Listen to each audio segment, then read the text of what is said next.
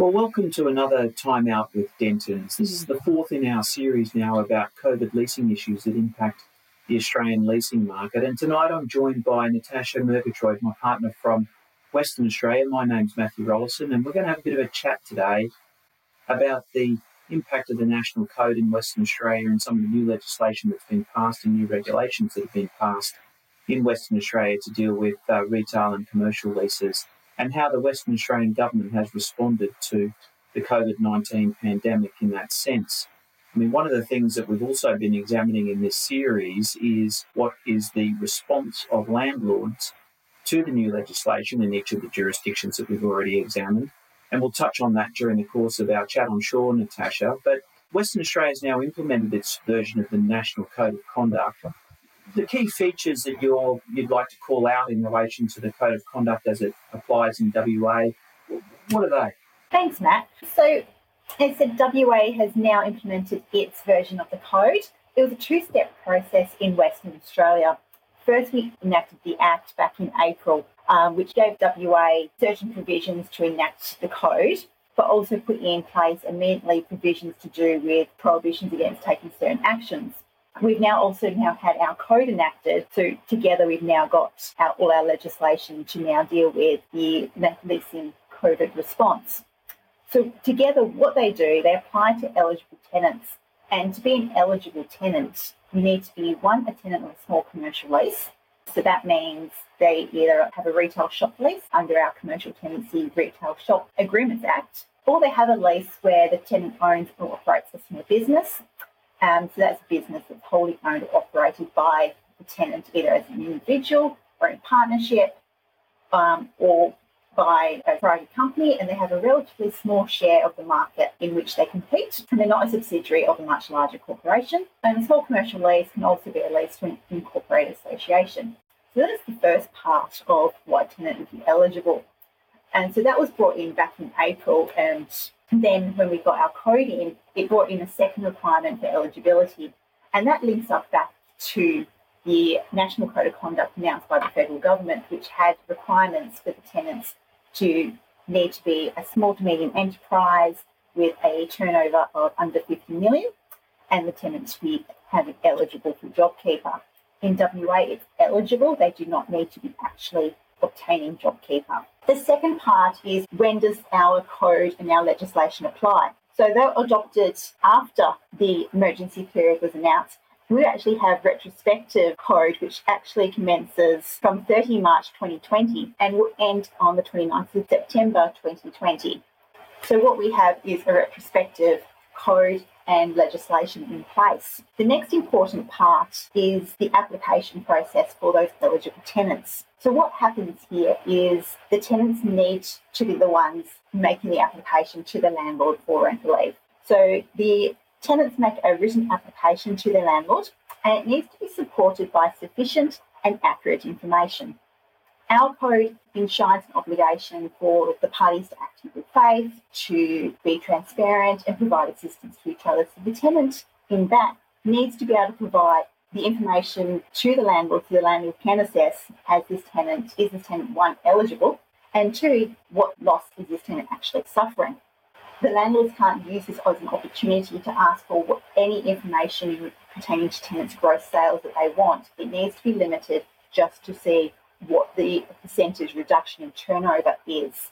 So it's quite reasonable to ask and look at the BAS statement or a statement from the accountant saying this is the percentage of reduction in turnover, but not to drill down to details in where that turnover is reduced and actually get further details on that.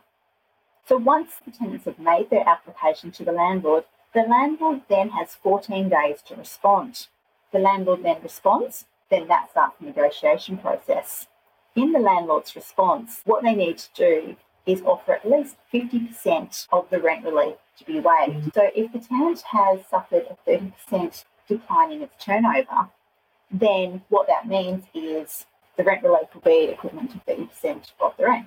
15% of that, as a minimum, needs to be waived, with the other 15% to be deferred. Interestingly, in WA, we've taken a position if landlords can offer more, then they should do so.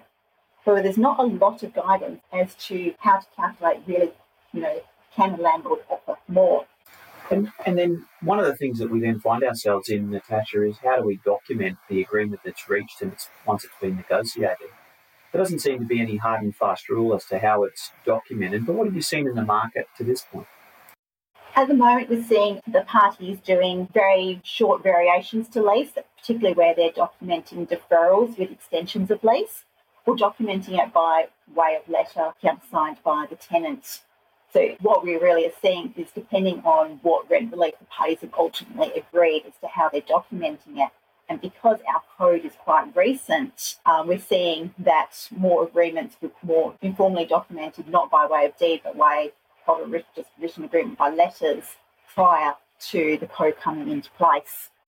And how far forward are you seeing the look forward from the landlord in response to the application that's being made by the tenant? Or are you seeing that they're trying to bite it off in bite-sized chunks and try and look backwards on a more frequent basis to try and see whether they've got the deal right?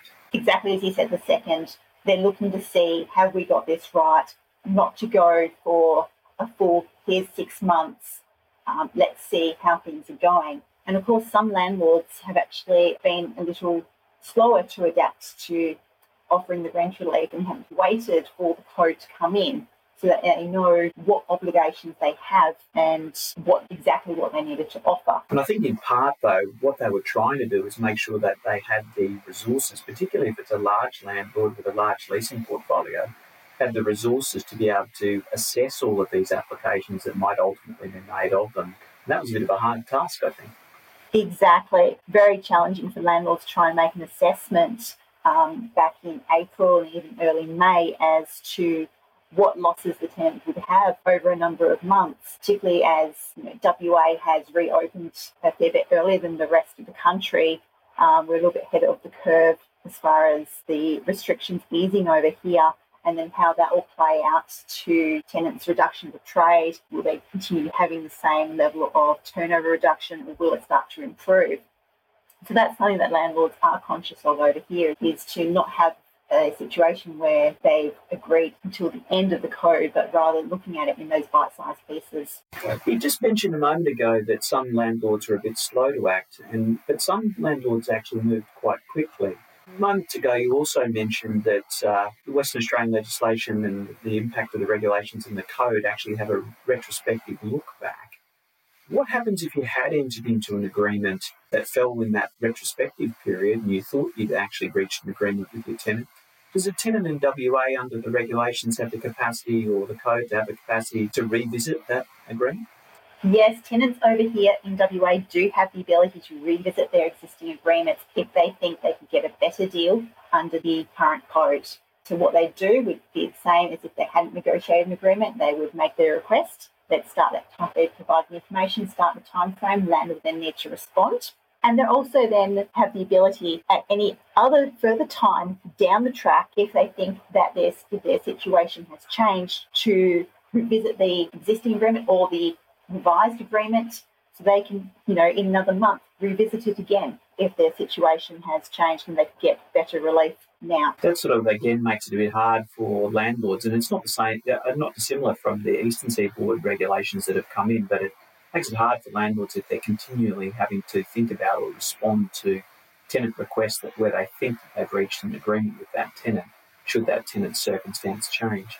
But from a tenant's point of view, you can see how, depending if there is a deterioration in their trading activity, how they may want to reopen that agreement if it's longer than a couple of months and it goes for that full 6-month period. That's probably quite an even-handed approach in one sense, but it's also a difficult one to manage in another. Yes, certainly. It is no doubt going to be a headache for the landlords, who have rent relief agreements prior to when the code came in, and also landlords that agree after the code came in, agreeing their rent relief, and then tenants looking to revisit. But then we have to do, as you said, we need to balance it against tenants' turnover is reduced further and they need further assistance.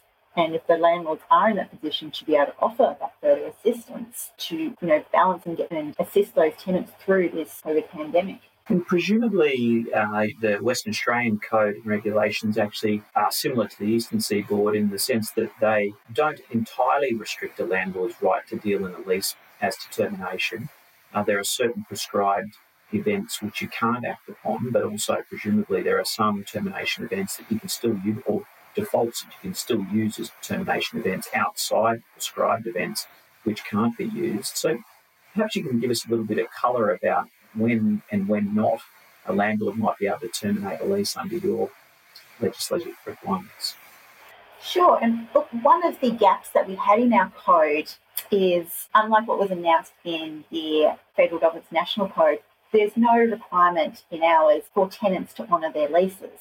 And it seems to be a massive gap in what we're saying when we're telling tenants they must act in good faith in relation to rent relief, but then not posing that obligation that came out in the leasing principles to remain committed to the terms of their lease. In our legislation, we have certain prohibitions against for the landlord to terminate from 30 March 2020 to 29 September 2020 if the tenant fails to pay rent or fails to open the trade. And that's not limited to tenants that are small to medium enterprises that are under 50 mil and eligible for JobKeeper. That is for any small commercial lease. So it actually goes a fair bit further than what the National Code had really intended. So if you're a larger organisation with a retail shop lease and you ceased paying your rent, the landlord is prevented from terminating under our legislation. So what the landlord can do is go to the tribunal and make an application for a financial hardship dispute. And what that is they're making an application saying that the tenant has failed to pay its rent, we're not offering them any rent relief, and they're not in financial hardship. And then the tribunal will make a decision as to whether the landlord is entitled to be able to terminate the lease. One of the things that's a little bit different from some of the other states in Australia is that the Western Australian government introduced two bills, I think, in April. One that dealt with retail and commercial leases during the COVID pandemic, but the first bill was passed and now there's the Commercial Tenancies COVID Response Act. What was the other bill and what was its status? Because it's a bit unique, I think, in an Australian context. Yes, we did introduce two bills. So, as you said, yes, one is now the Commercial Tenancies COVID-19 Early Response Act, and the other bill was Commercial Tenancies COVID-19 Early Terminations Bill. And under that bill, the tenant would have the ability, if they're suffering severe financial hardship, to give a landlord a notice to terminate or break its lease without any financial penalty. The landlord would have the opportunity to dispute the termination and apply to the tribunal for a determination whether the lease should be terminated. Now, that bill is still sitting there. It was introduced in April, and the WA government announced during the second reading that it has no intention to move beyond the second reading, and it will remain on the notice paper unless there is widespread failure of landlords within the WA industry to negotiate in good faith with tenants for rent relief. So our WA government, they were very clear, this is their hammer for the landlords. Negotiate in good faith, agree rent relief, or we'll progress this bill and give tenants the right to terminate. Our Act doesn't give the tenants the right to terminate, but this bill, if it went through, would. So the carrot and the stick, that's something that we don't have in other states of Australia, but it's a very interesting approach. And you can understand what the logic is, but I'm sure there would be a number of concerned landlords as to whether or not that legislation ultimately is enacted and comes with a set of regulations that enables a tenant to terminate in those circumstances you describe. If you've got a landlord who is trying to negotiate a deal in WA, and just for some clarity here, and the landlord and the tenant are unable to agree, just remind me of the process again which you need to go through to try and get to that point of agreement. Yes, so if the parties can't agree, that's called a code of conduct dispute. So what would ordinarily happen is they would be a small business commissioner and for mediation, or in certain circumstances they could go directly to the tribunal and have the matter determined as to what level of rent relief the tenant is entitled to, and the tribunal has a wide discretion in the orders it makes. So it could agree the level of rent to be waived could be above 50% of the relief. It could orders in relation to the length of time for the repayment of the deferred rent, and potentially as to how long the lease might need to be extended for. So the tribunal has quite wide-ranging powers if the parties can't agree through mediation and then end up at the tribunal. And a bit of a curly one then, is that a agreement then which is the mediated or determined agreement by the tribunal, one which can be revisited by the tenant, particularly if their circumstances deteriorate post that agreement being sanctioned or determined by the tribunal? Potentially the tenants could actually then come back to have another go. Well, Natasha, thanks very much for sharing those insights with us in relation to the Western Australian legislative regime. And I know that one of the things that you have been very active about in our firm is producing a comparative compendium of each of the states' legislation and how it's going to impact landlords in those states. What's particularly interesting about it is that the Western Australian experience is different from the Victorian experience, is different from the New South Wales experience, is different from the Queensland experience, and South Australia for that matter. So what it actually means is that a landlord who's got a portfolio across states, or alternatively a tenant who's got a portfolio across states, are having to juggle the regimes within which they're able to operate and within which they're able to seek relief.